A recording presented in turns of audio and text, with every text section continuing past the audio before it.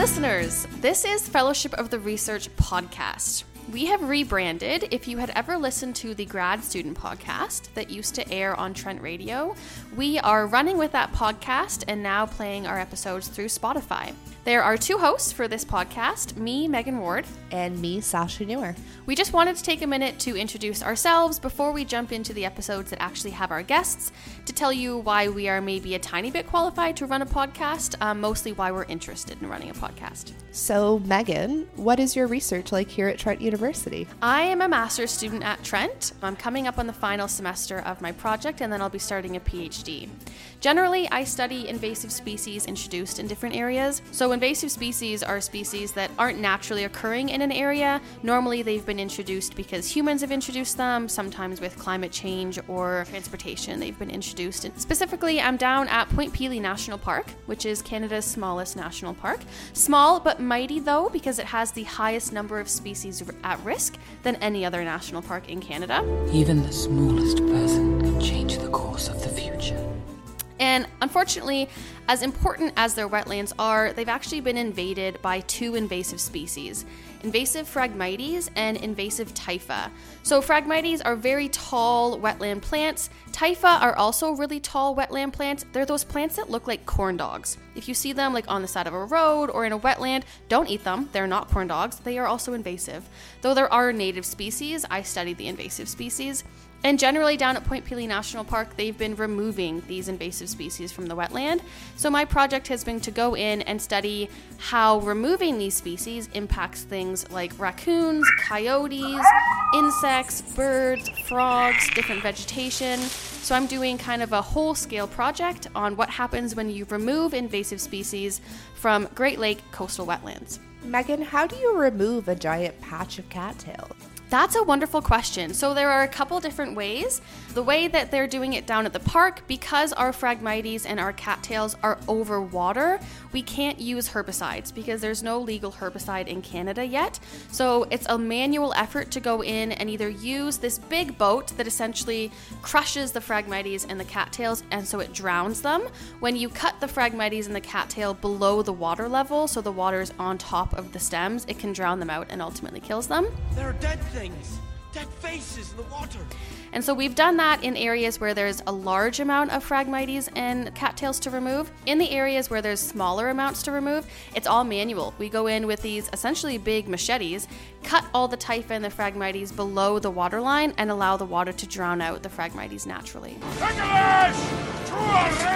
I'm on 17! Moving on, Sasha, what do you study?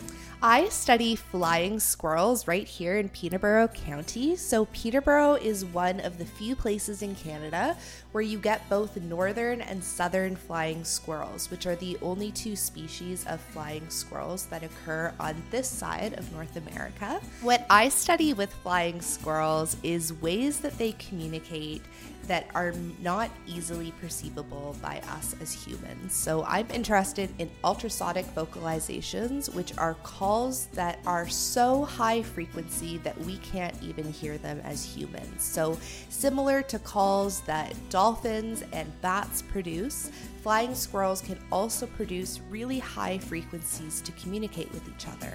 The question is, are they using these high frequencies like bats and cetaceans to echolocate, to catch prey, to help them move through their environment? Or are they just using these high frequencies to chat with their neighbors in a way that owls and other predators can't hear them? Keep it secret.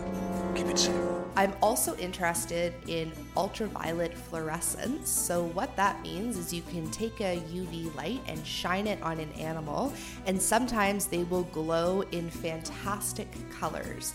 Flying squirrels in particular will glow bright pink when you shine a UV light on them, and we're interested in trying to figure out why a flying squirrel might glow bright pink. There's a few different reasons, one of them being communication, one of them being predator avoidance, and a few other hypotheses have been floated around.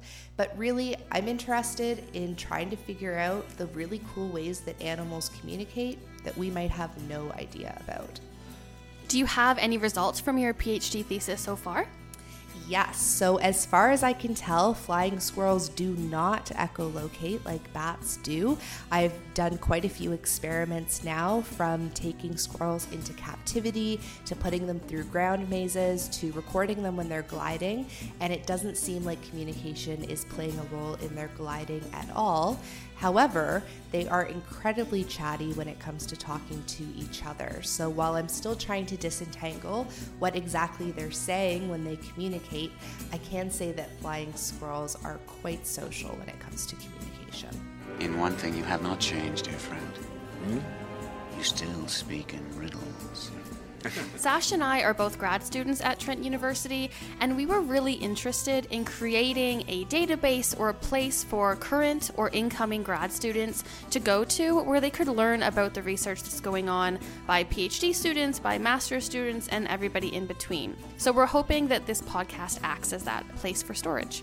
You might be wondering, what's up with the Lord of the Rings theme? And I think, as most grad students are here at Trent, we are huge nerds, so why not bring in a theme that we wanted to talk about? But really, we wanted to celebrate that it takes more than a single person to finish a thesis. It takes a supervisor, it takes a committee, it takes friends, it takes support to help get all of us past that finish line at the end. So we wanted to celebrate the fellowship of research here at Trent University. Come on, Mr. Frodo. I can't carry it for you. But I can carry you. And on that note, Megan, who's your favorite Lord of the Rings character? I feel like my favorite Lord of the Rings character is maybe more of a duo. I'm in love with the relationship between Gimli and Legolas. Best friends, against the odds. I think that is just a wonderful storyline. And I think sometimes can play into grad school as well. Do you consider yourself more of a Gimli or a Legolas? Honestly, I'd like to say Legolas, likely more Gimli though. You know? Like, I just get easily grumpy, but then when things go well, I'm quite happy about it. Relatable. Last one standing wins.